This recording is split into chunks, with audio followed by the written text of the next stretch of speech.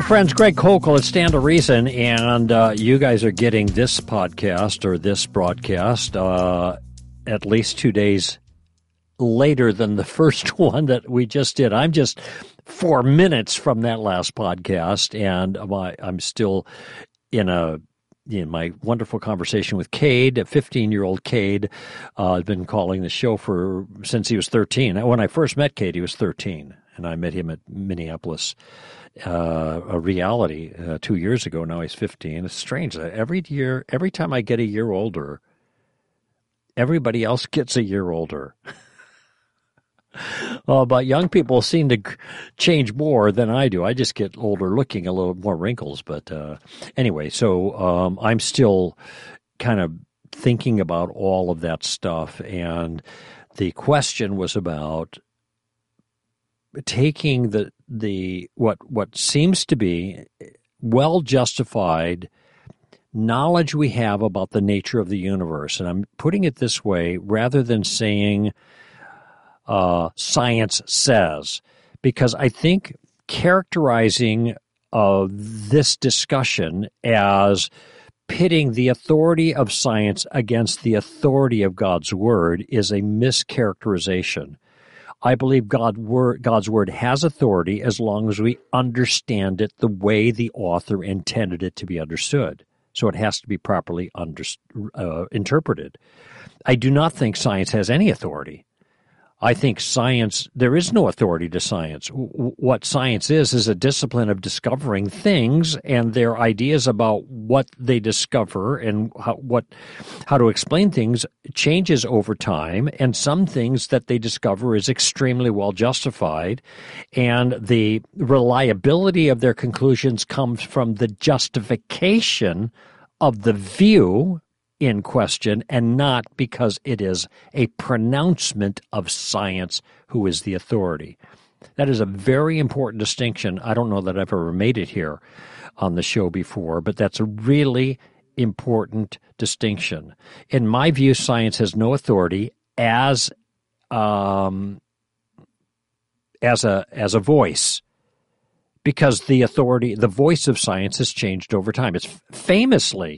It's changed over time. Whole systems that scientists used to think were the case turn out not to be the case.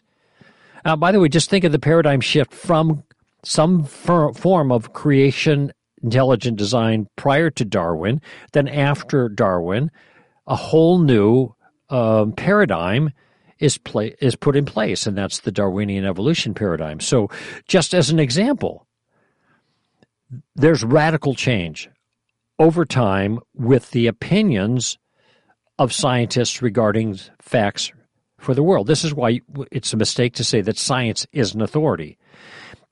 The only thing that is authoritative, and that's not even the right word, what we seem to be able to rely on are explanations that are well justified. And then it's the justification of those explanations that give force to those ideas, not because some scientists said it was so. Science has no authority. But for me as a follower of Christ, if I have well-justified information that seems to go against the way I read Scripture, one of two things is mistaken. Either my understanding of this piece of information that seems to be well justified is false, or Scripture is false. And now I have to ask myself the question, do I believe the Scripture because it's true, or is it true because I believe it? Do I believe the Scripture because it's true? And by the way, if that's the case, it's because my understanding of what the Scripture says actually matches the way the world is. That's what truth means. Your belief matches the world. Do I believe it because it's true? I believe it because I think it's true. It is not true because I believe it. Me believing anything cannot make it so. But if you have a particular take on Scripture that you will not allow to be informed by exterior facts, non-biblical facts that are well justified, then it looks like your commitment to Scripture's authority is a leap of faith. It's true because you believe it. I think, convinced that Scripture is true. And what I mean by that is that it conforms to reality. And so when I find something about reality that seems really well justified, that initially goes against my understanding of Scripture, the sun rises, the sun sets. Really? No, it doesn't. The world spins. That's what's going on, as a matter of fact. Well, wait a minute. What do we do with this verse? I'll tell you what we do with the verse. We ask ourselves, what are we missing? Now, there's an explanation I mentioned in the last show. Well, that's the language of appearance. In fact, my iPhone, I go to the Thousand Oaks and the weather, and there I scroll down, and there it is, sunrise, sunset. It's got the times. We still use that language because it's language of appearance. Okay, nothing wrong with that. And then when we realize that's the way the language is used in the Bible, then we don't have a problem with a heliocentric universe. It isn't contravening Scripture. And by the way, if Scripture really was teaching, without question, a heliocentric universe, and we find out the universe is not heliocentric, if it taught a geocentric universe, and we find out that without question the universe is heliocentric, well, then the Scripture's false. And unless you just want to deny reality, and your belief in Scripture is a mere statement of your faith. You can't make something true by believing it. I'm convinced that there's not going to be a conflict between God's Word properly understood and the world that God Himself made. I think that all truth is God's truth, and there's a unity of that truth. And so what I'm trying to do as a Christian thinker is bring them all together and have as sound an understanding of God's world as possible, and the best harmony as possible between both of God's books, both of His revelations. Now, by the way, I'm not at this point campaigning for one view or another, old earth or young earth. I'm just saying this is how the methodology has to work. We have to work to bring these two together and not just say, my understanding of Scripture is this, and that's cast in concrete and facts be damned kind of thing. No, we have to look at the world God made, because He speaks with truth in both revelations, both natural and special. And those fit together. They don't contradict. And so I'm just looking for the answers that create the most harmony between what I believe are two revelations of God. Okay, not just the one. Anyway, so this is methodological, what I'm talking about here. And it's formal, not material. You're going to have to make your own material applications. There are people who have views on both sides, and they think the Scripture is consistent with this and also with the scientific evidence. That, by the way, is a concordist approach. But it may be that what the author intended was not that we try to, is not to present a chronologue. This happened first, then this happened, then this happened, then this happened, then this happened. Maybe the author had a different intention. And if they had a different intention, we're misunderstanding what they're doing. I'm just offering it, again, in principle for you to think about. Okay, that's this postscript to last hour's show. Before we get to our callers, I made a reference to something last hour. In fact, John Noyes spoke about it on Wednesday at his own event, the To the Point Live with John Noyes. How politicians are now using the Bible to justify abortion. So I have this printout right here. Here's a young lady. I don't know. I'd take her at about 17 years old. It's my guess. I got a 17 and a 14. She's in there somewhere. Looks like my daughter's girlfriend. And she's kind of curled up, knees to her chest, sitting there looking off to the side, her hand to her mouth like she's pondering and wondering and worrying, actually, is what it looks like. So this is the young lady who's pregnant. And the headline says, need an abortion. That would be her, and by implication. Next line, California is ready to help. Visit abortion.ca.gov to learn more. Okay, underneath it says, paid for by Newsom for California Governor 2022. Okay, so this is a political ad. This is meant to appeal to voters and to incur their favor on behalf of Governor Newsom for his reelection bid, apparently November. I didn't know he's up for reelection in November. Is that right, Amos?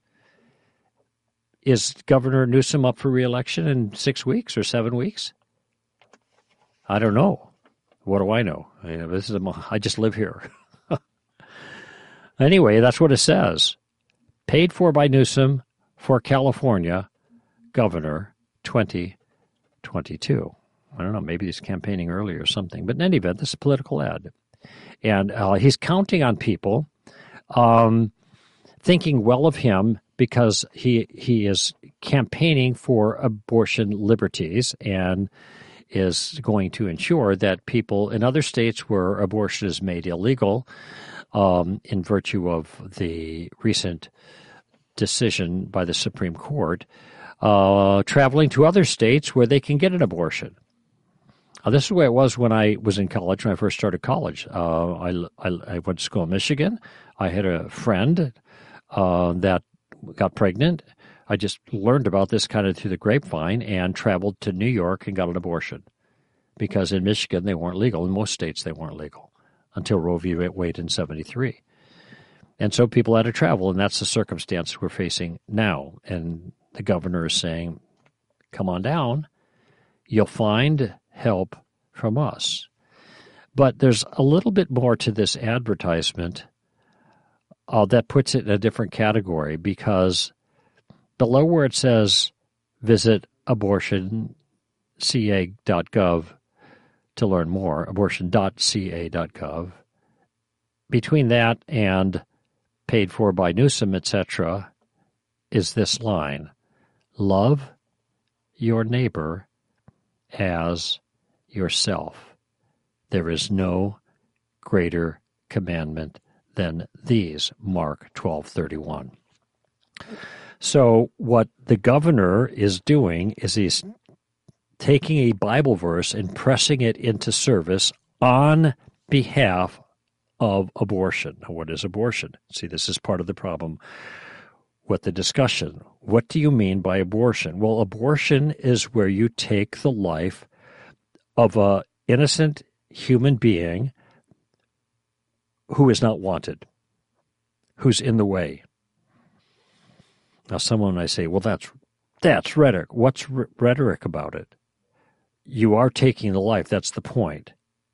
The life you're taking is a human life. That's science.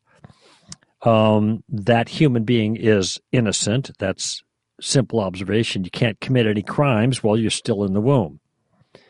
And the reason is because that innocent human being is a problem. They're in the way of something that the individual wants. Now, whether someone has a right to do that or not is another matter. I mean, this is part of the discussion. Maybe the mother's rights trump the baby's rights, and these are ways of arguing in favor of abortion. But the point I'm making here is this act of taking the life of an innocent human being who is in the way and undesirable in some way is being supported, allegedly, by Jesus himself. Because that citation from Mark 12:31 is Jesus. Interesting, by the way, I have a number of observations about this, but one of them is, love your neighbor as yourself. There is no greater commandment than these. Wait a minute, these is plural. That's just one commandment. If they were smart, they would have written, love your neighbor as yourself, Mark 12:31. But they added the next line, there is no greater commandment than these. Wait, that's one. No, because there's two great commandments. And I'm looking at Mark chapter 12, verse 30, that's the verse that comes before it. You shall love the Lord your God with all your heart and with all your soul and with all your mind and with all your strength. And the second great commandment, you shall love your neighbor as yourself. There is no other commandment greater than these.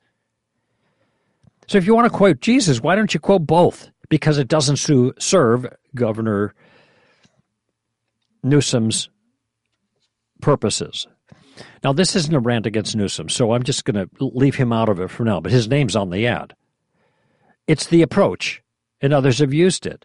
It's utterly and completely disingenuous because they don't care what Jesus thinks about other things. They won't even cite the passage that comes before, which is implicit in this one they do cite. No greater commandment than these, because it doesn't suit their purposes. Okay, that's one problem. It's not even the whole verse. Now, another question I have here is, wait, isn't the unborn child my neighbor? The love your neighbor is the one you can see in the picture. That's the implication. Oh, this poor gal who finds herself pregnant. Now, both of my children are adopted from, let's just call them crisis pregnancies. I understand that circumstance. When I married my wife almost 25 years ago, she was a single mom who had a child out of wedlock. I get it. Okay? But these things don't just happen. It isn't like you just wake up some morning and find yourself pregnant. It's a result of actions that you've taken that naturally lead to that kind of thing, even if you're taking precautions and even if you don't intend pregnancy to result. So it isn't just like poor innocent victim. Our choices have ramifications. In this case, the ramification is another human being that has been created. Now what? Love your neighbor. Was this young lady my neighbor? Yes. Isn't the child she is carrying my neighbor as well? Yes. So how does love your neighbor as yourself inform the question of abortion? Well, both are my neighbor. So how I'd be loving my neighbor by relieving that neighbor of an unwanted burden, but the only way I could do it is by to another one who is my neighbor approving of the death. No, not just the death. It's not strong enough. It isn't just that the unborn dies. The unborn is killed. The unborn's life is taken with the consent of the mother. So loving your neighbor, when we have two neighbors here, which one should get the preference? The one who is inconvenienced or the one whose life is on the line? You can decide about that. Also, I want you to think about the concept of love. Love your neighbor. What this love, that needs to be clarified. Paul said in 1 Corinthians 13, the love chapter, that love does not rejoice in unrighteousness, but rejoices in the truth. So loving our neighbor cannot, whoever the neighbor is in this circumstance, even if we isolate it to the young lady and just disregard the human being whose life is on the line for a moment, because that's what they want you to do. Look at the girl. They don't have an unborn fetus picture here that looks like a little baby human being. No, they want you to look at the girl.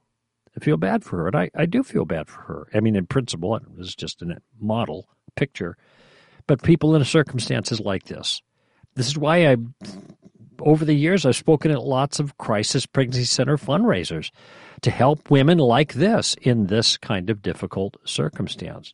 But let's just say we're just thinking about her, okay? So should I,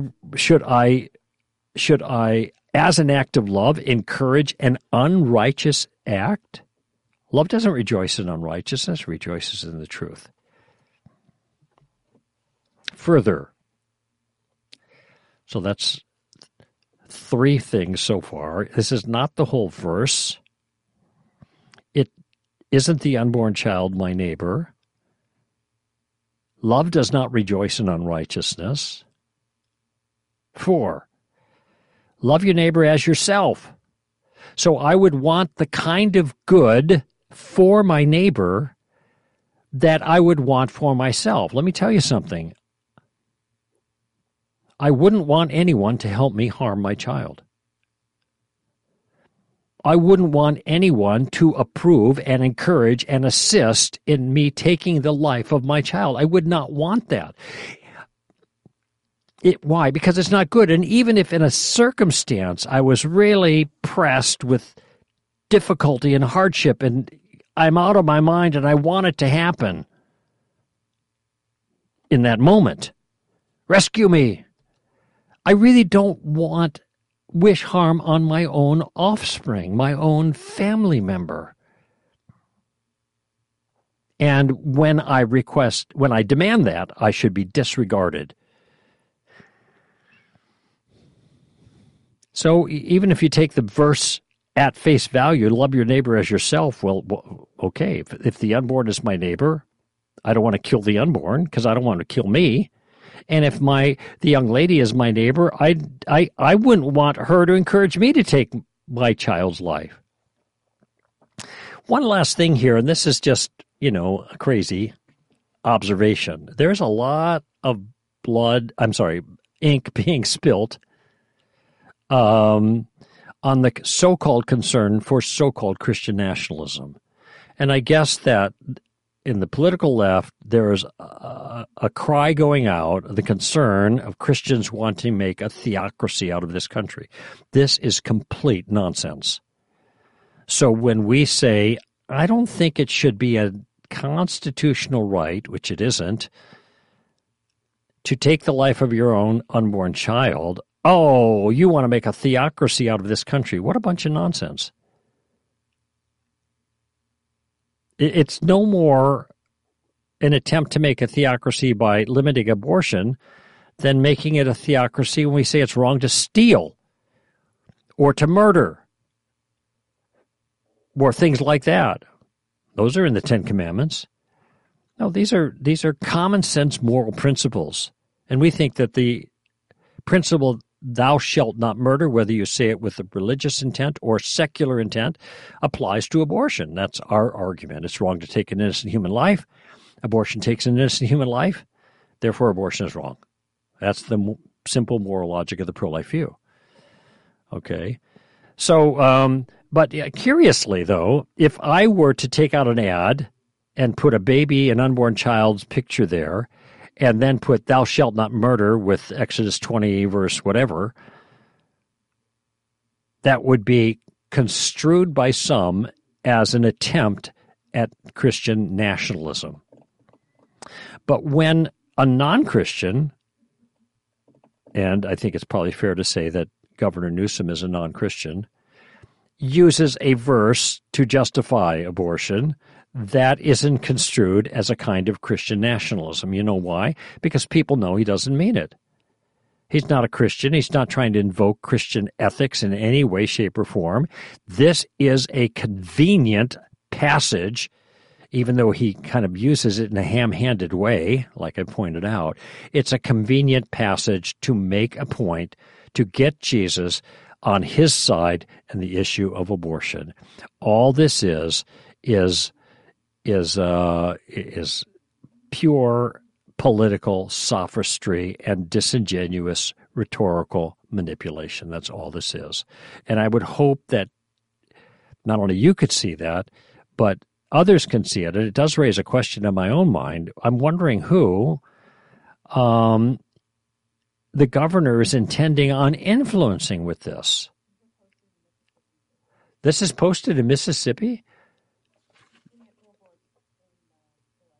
He's putting up billboards in pro-life states. Okay, well, that's interesting because Mississippi folk don't vote for him, but this is drawing people to California. Maybe he wants people to move to California so they can get abortions easily instead of just travel to California.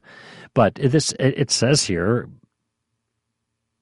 paid for by Newsom for California governor 2022. It's really weird. So it's going up in pro-life states because this is his market now. You don't need to put that up here because you can get an abortion if you live here.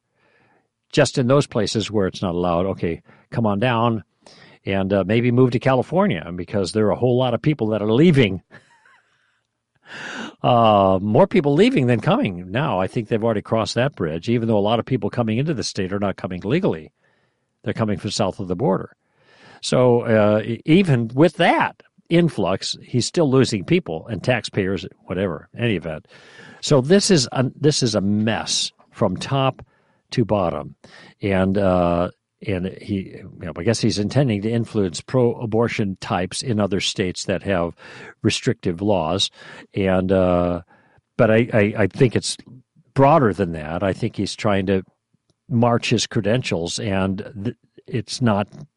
Others have mentioned that this, he probably has ambitions for national office, and so now he's appealing to national voters. I'll take care of you. I'll protect you. I won't protect your children. I'll protect you. Okay, so, all right. Got more callers coming up here. Let's take a break and then get to calls here on Stand to Reason. Friends, if you like this broadcast, I know you'll love #STRask. It's our shorter 20-minute podcast where I am paired with the wonderful Amy Hall, and together we answer the questions you send us on Twitter. #STRask is released twice a week, Mondays and Thursdays, and it's only about 20 minutes long, so it's perfect to listen to on your morning jog or while driving around running errands or cleaning your garage or just plain loafing at home. Amy and I tackle your questions on theology and ethics and culture and lots more, offering our insight on the questions you're asking or the challenges you face. You can listen on Apple Podcasts or wherever you download your own shows. Just remember, send us your questions on Twitter using the name of the podcast, #STRask. That's #STRask. There are now many doctors and scientists who claim that there are more than two sexes or that sex is on a spectrum. Is that true? Find out in the most recent episode of my podcast, Thinking Out Loud with Alan Schliemann. Look for it on iTunes, your favorite podcast app, or at the top of the homepage at str.org. Hey friends, would you like to be encouraged throughout your week with timely, relevant content meant to bolster your knowledge, wisdom, and character? Or maybe you have a desire to be connected with other like-minded Christians from around the world. If so, then you need to follow Stand to Reason on social media. You can find us on Facebook, Twitter, Instagram, and YouTube. Not only will you be able to interact with other Stand to Reason followers, but you'll also stay up to date and informed on our latest resources and events. In our current culture, it's important to have something of value to break up your social media feed. So just visit str.org and find the links to all of our social media platforms at the bottom of the homepage.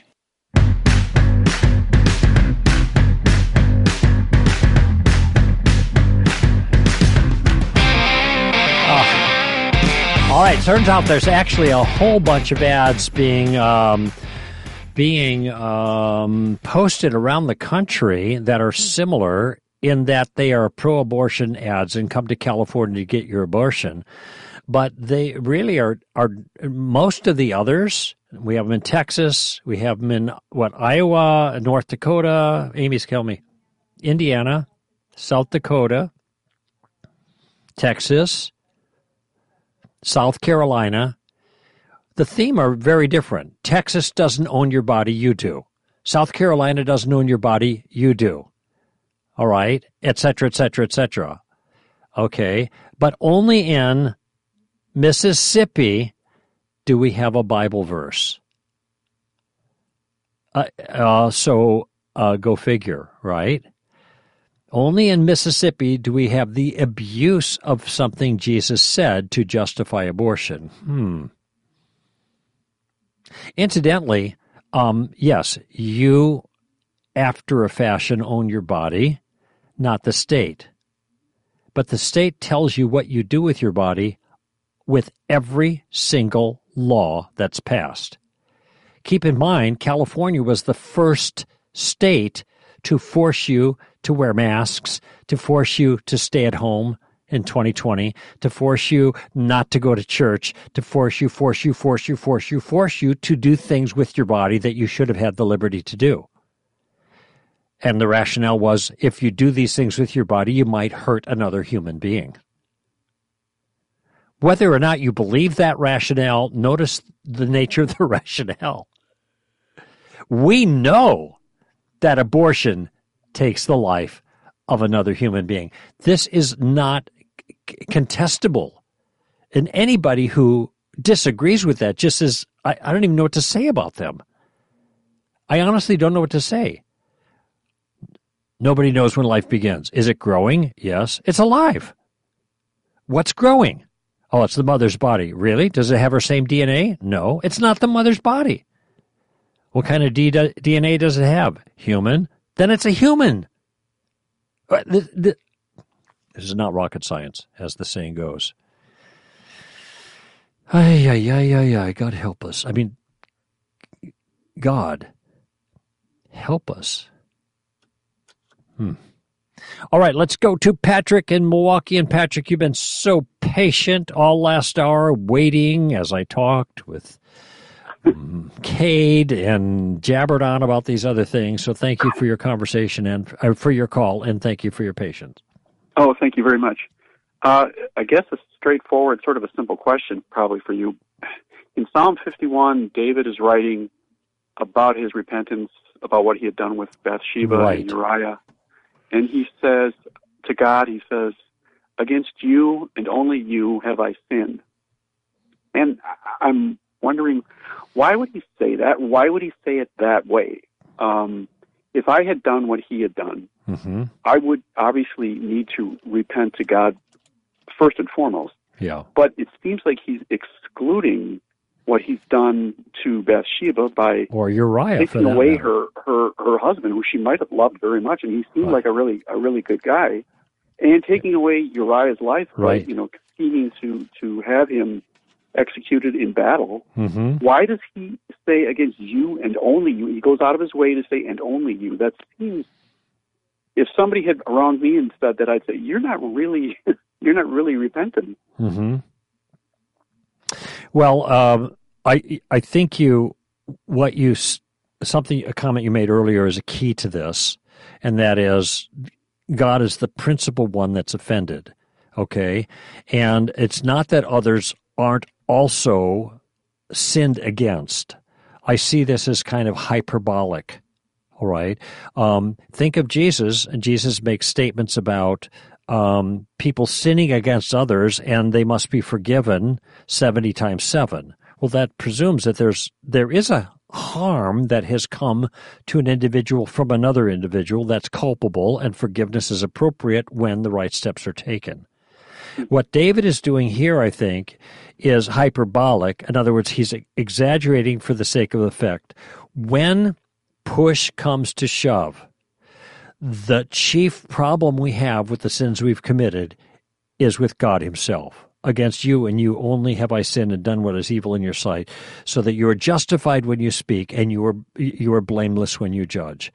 God is the judge, not other people, not Bathsheba or Uriah's friends or whoever else might have been inaccurately, understandably harmed and require and be justified. Let me back up and put it. And they're harmed, and restitution of some sense needs to be made to them.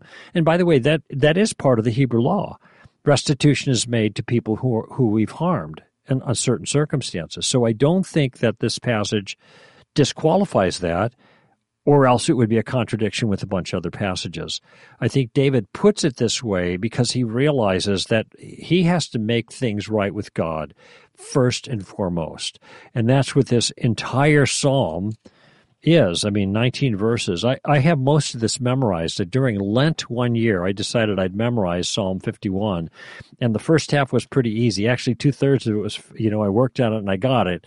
But then, I kind of petered off towards the end and I still can't remember it. I got to read it. But certainly the first 8 or 9 verses, they stuck with me. And this is David's act of contrition towards the holy God that he has to answer to for the crimes he's committed. I don't think it's intended to communicate that we don't, after a fashion, have to answer to others who we've harmed, but rather get our pecking order straight, and he realizes first things first. And it's interesting when Nathan goes after David and accuses him of his sin in that kind of clever way that he did. He doesn't. I don't recall him saying anything about Uriah or Bathsheba, who, in a certain sense, were both victimized here. It's his crime against God, which is the most serious offense, and I think that's what he's focusing. I thought Nathan. I'm just off the top of my head. I thought Nathan told the story about someone who had all kinds of sheep that went and stole somebody else's sheep. Yes. And that made David mad. Well, David stole Uriah's sheep, as it were, by taking Bathsheba. Yeah. Okay, so in a certain sense, that makes my point, though I said I didn't focus on that. Even so, there is an acknowledgement that there's a crime done to someone else, but David's confession is here to God because God is the audience of this particular confession. And I think the verse, against you and you only have I sinned, is just simply hyperbolic. It's an exaggeration. Okay. Just like I know that. I'm sorry, go ahead. No, I just was reading in Luke, 15 or whatever, 14. And I'm just in the middle of Luke as I'm reading through the gospel right now. And there's a statement. Parable. Pardon me? The prodigal, I'm sorry, I'm jumping in. No, the prodigal is in that section, you're right. But the portion I was thinking about was where Jesus said, you must hate your father and your mother. You know, if anyone wants to follow me, you have to deny yourself. You've got to take up your cross, and you've got to you've got to deny all your possessions, something like that. Well, it's clear in the rest of Scripture that we are not to become poverty-stricken. This is not an actual requirement of Jesus. These are hyperbolic ways of speaking in order to emphasize a particular point. And I think that the same thing is going on here. Okay. Okay, I understand that there is that hyperbole in Scripture, and I think there might be some awkwardness sometimes translating the Hebrew idioms or whatever to our modern-day English. Yeah, there might be. Have you checked the way to find that out, I mean, kind of a simpler way, is to look at some other translations and see if the translations vary based on the judgment of the translator who thinks, well, this is a little bit better way to translate it. Have you done a comparison? I'm just curious. No, I didn't, and I can. But I did do that I was going to bring up, but I decided not to, but I'm bringing it up now, I guess. Luke, the parable of the prodigal son, because the son returns to the father. Jesus is telling the story. The son returns and says, I have sinned against heaven and against you. That's right. And then other translations say, in your sight. Yeah. So I thought, well, maybe the son is just saying, I did some wrong stuff and you saw me do it, as opposed to I actually sinned against you. But I mean, there again, he did sin against his father by the hurtful things he did. Yeah, that's Luke 15. I actually read that yesterday, and that's a good observation. So here is another place in the Scripture where it acknowledges that the sin, it can be against a human party. Keep in mind, though, that this is a parable, and there's an analogy here between us as sinners rebelling against our Father God. And so the Father here is standing in for God, but clearly in the parable, the Son can still say of his Father, I have sinned against you. So I think it captures both notions here in this parable. In other words, it wouldn't work as a parable where God was the analog to the Father and we are the analog to the wayward son, unless the wayward son, as a human being, had actually sinned against his father as a human being. Then it works as a parable to explain how we are to the Father. So I think the parable captures both senses, our sins against the Father and our sins against other humans. And so this just reinforces, I think, the notion that Scripture does acknowledge that the sins we have are against others. But ultimately, it is not going to be others that judge us. In the final, it's going to be the sins against God that will be what's the word? Is I can't think of the right word here, but be the thing by which we are judged in an eternal sense. And so that's why that needs to be resolved as a first order. Make sense? Criteria, that was the word I was stumbling for. Criteria. Okay. Make sense to you? Yeah, sure. Okay. Yeah, thanks. I appreciate your, stuff, so I appreciate your knowledge on that. Okay, that's great. Thank you for your call, Patrick. All right, thank you. All right. Take care. Bye. Let's take a quick break, and then we'll have some what do we call them? Open mic calls. All right. I've got an interesting one here. Actually, two that are very similar. So we'll play both of those callers and respond to them when we return on Stand to Reason. Do you want to become a more knowledgeable Christian ambassador without sitting through a formal course on apologetics? Well, we've made that possible for you through our STR Quick Reference app.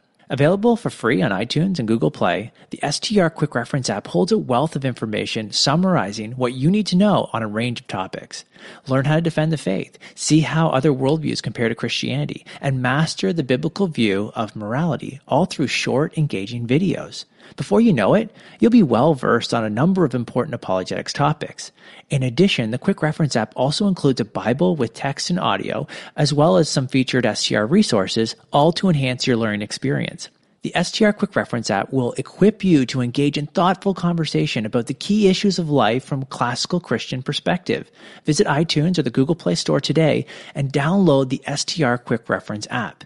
And if you enjoy the app, make sure you give it a 5-star review.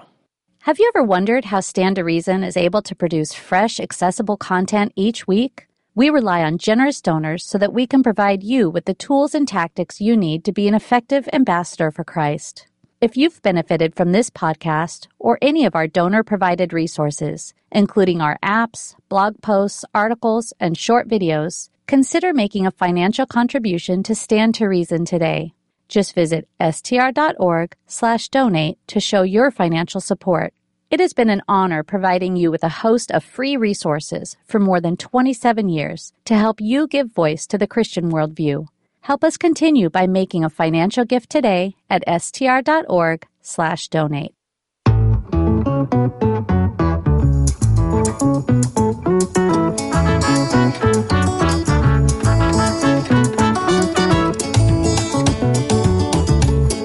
Okay, let's do some open mic calls. Of course, this is where you have already called in, either on our website or just dialed up to do this. And if you go to our broadcast page, there's information how you can do that, and just offer your question. It's recorded, and then we play it, and I can respond to it. So you get your live question, so to speak, except for you're not live there for me to respond to.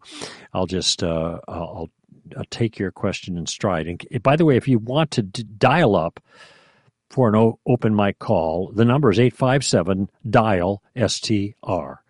857-DIAL-STR or 857-342-5787. Now we have two questions here that are very similar, so let's just have each of them offer their thoughts, and then I'll respond to both at once. The first one is Jordan from Georgia.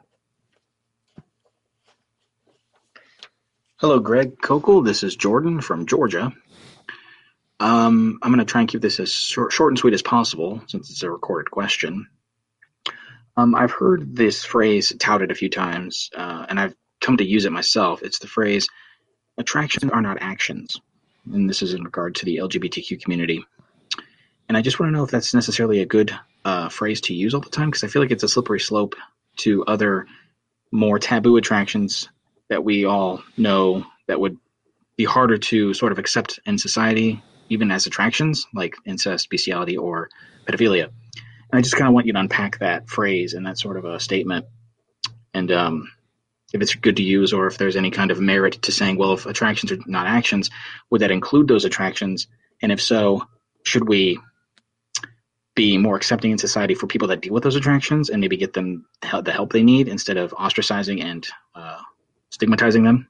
Appreciate all you do in your ministry, Greg. God bless you guys. Thanks. All right, Jordan. Good question here. Let's see what Shane from Alabama has to say. Hey, this is Shane from Alabama.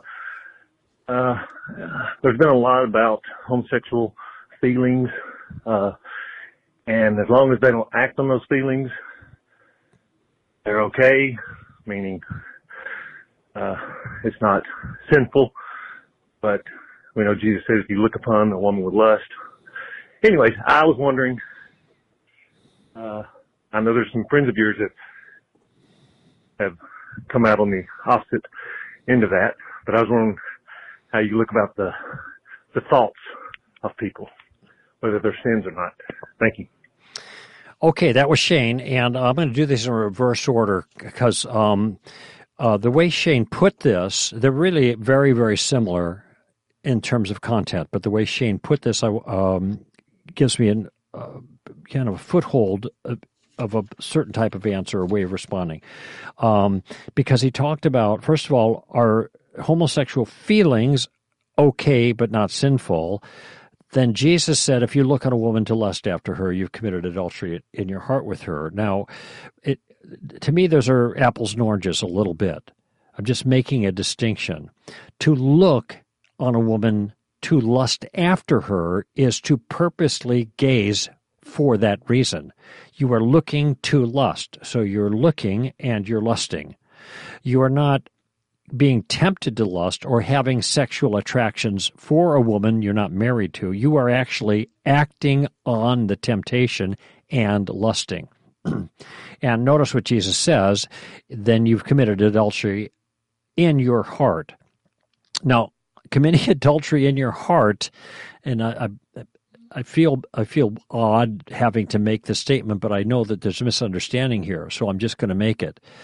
Though when you think about it, it's like no duh. Committing adultery in your heart is not the same as committing adultery. Let me just say it again. Committing adultery in your heart is not as same as committing adultery maybe with your body, if you will. And again, kind of no duh. You see, there's a difference, and doing it in your heart has very different kinds, is a much, I think, obviously less gravity than doing it in reality, and the consequences of doing it, committing adultery with your body. However, they are both sins, which is what Jesus' point was. The law says don't commit adultery. Oh, you didn't commit adultery? Did you ever think about it? Oh, yeah. Okay, going to hell. You're going to hell. That's Jesus' point. Don't murder. I didn't murder. Well, did you ever call your brother a fool? Then you're going to hell. It's kind of like murder in your heart. Maybe this is a better parallel. Isn't murder in your heart, as the way Jesus described it there, different than really killing the person? Of course it is. So these are activities that have a different gravity to them, but Jesus is making the point that the law is not going to let you escape by not doing certain actions if your heart is the way it is and informs other actions that are internal, not external. You're still violators of the law. Closing statement of that portion of the discourse, you are to be perfect as my heavenly Father is perfect, okay? So I just want to make it clear for Shane, if you're looking with lust, you are actively sinning, okay? But having homosexual feelings, same-sex attraction, now that's another question, and this is where let's see what we got here. Jordan's point is coming in. Attractions are not actions. Okay, so let me just transition from Shane now to Jordan's characterization. And attractions are not actions. Oh, obviously so. But of course, that's not the issue, is it? There is a difference between attractions and actions, and just as there is a difference between adultery in your heart and adultery with your body. But the real question is, where is the sin? Is there still sin in place here? And I've kind of gone back and forth a little bit on this. I'll tell you what I've said in the past. I've said a temptation is not a sin.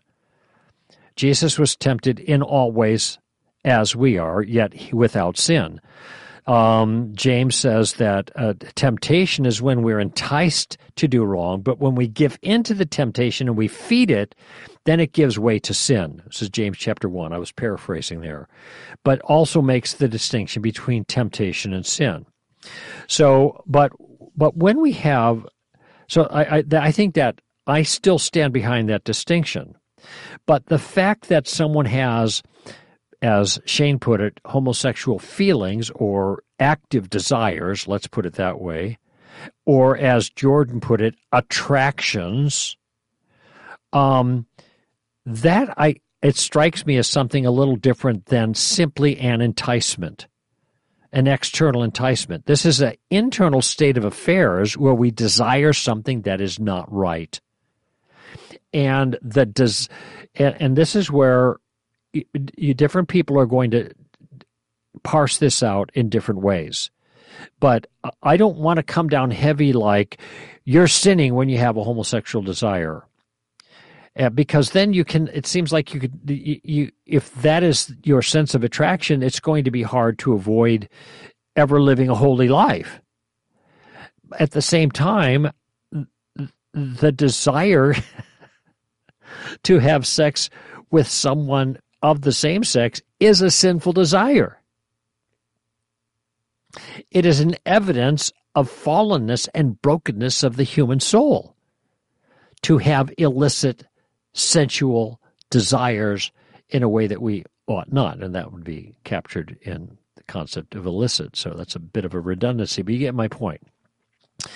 And so I guess part of me wants to say, certainly the desire is illicit, the desire is sinful, but you're going to have them and you can say no to the temptation, though the desire is there. So where do you exactly draw the line? And it seems to me that if you acknowledge that the giving into the desire is a sin and acknowledge that the desire itself is an evidence of sin, you don't need to slice and dice where you're crossing the line. Whatever the temptation is, we resist it. That's the right thing to do. And that we have temptations and internal desires that are wrong is also part of being a sinner.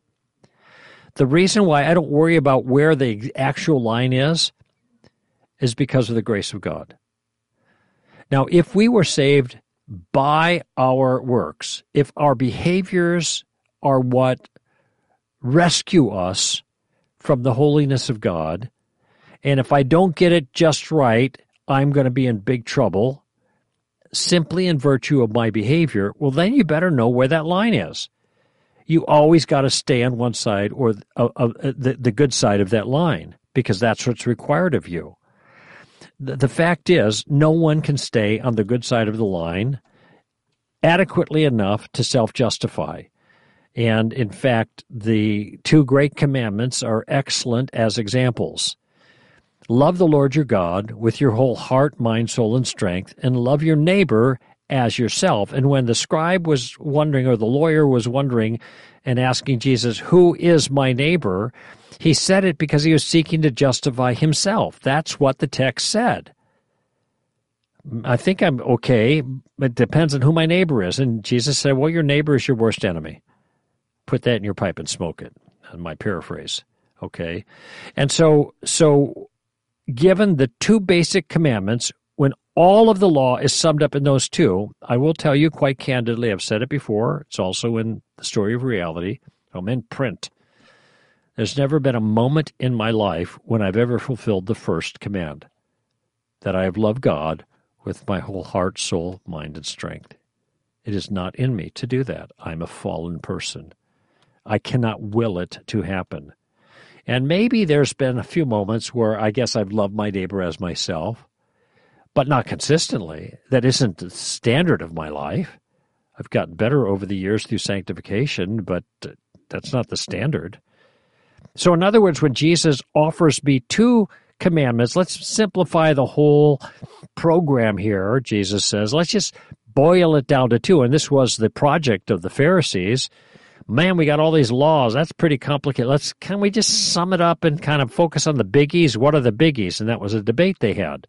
What are the real big ones? And Jesus said, okay, here's the law is captured in these two commandments. Good luck. I think what those two commandments demonstrate, and they are sound, but they demonstrate how impossible it is for us to satisfy the demands of the law. And this is what Jesus was saying even, and I intimated this when I was talking about Matthew 5 and the Sermon on the Mount. You know, maybe you kept this part of the law, but you didn't keep this part. And you came to this big thing, but even this little bitty small thing is enough to send you into the fiery hell. That's almost exactly Jesus' language. It's interesting as he goes down in gravity of the sin, he's increasing the punishment. Guilty before guilty before the court or high court, and guilty to go into fiery hell. That's the love. And these are, if you just call your brother a fool, Rocco, look out. And this is why I am so gratified that early on in my Christian life, it was instilled in me by my teachers and by my mentors, the grace of God, the grace of God, the grace of God. I am not, hanging from a thread, depending for my acceptance on my performance. And where is that line between my sensual desires and then giving in to sensual desires? Well, don't give in to sensual desires, but even that you have them is not a good thing. It's evidence of your sin. Oh, who will rescue me from the body of this death? Who will rescue? That's Paul's plea. The end of Romans 7. Thanks be to God through Jesus Christ our Lord. You see, Paul understood that the answer to these issues, our imperfection, our inability to walk that line, wherever that line happens to be, is exactly why we need Jesus. Jesus Christ came into the world to save sinners, Paul saying, of which I was the foremost. And we each can say that of ourselves, maybe not foremost, but certainly egregious sinners. And it was John Newton who said at the end of his life, I am a great sinner, but Jesus is a great Savior.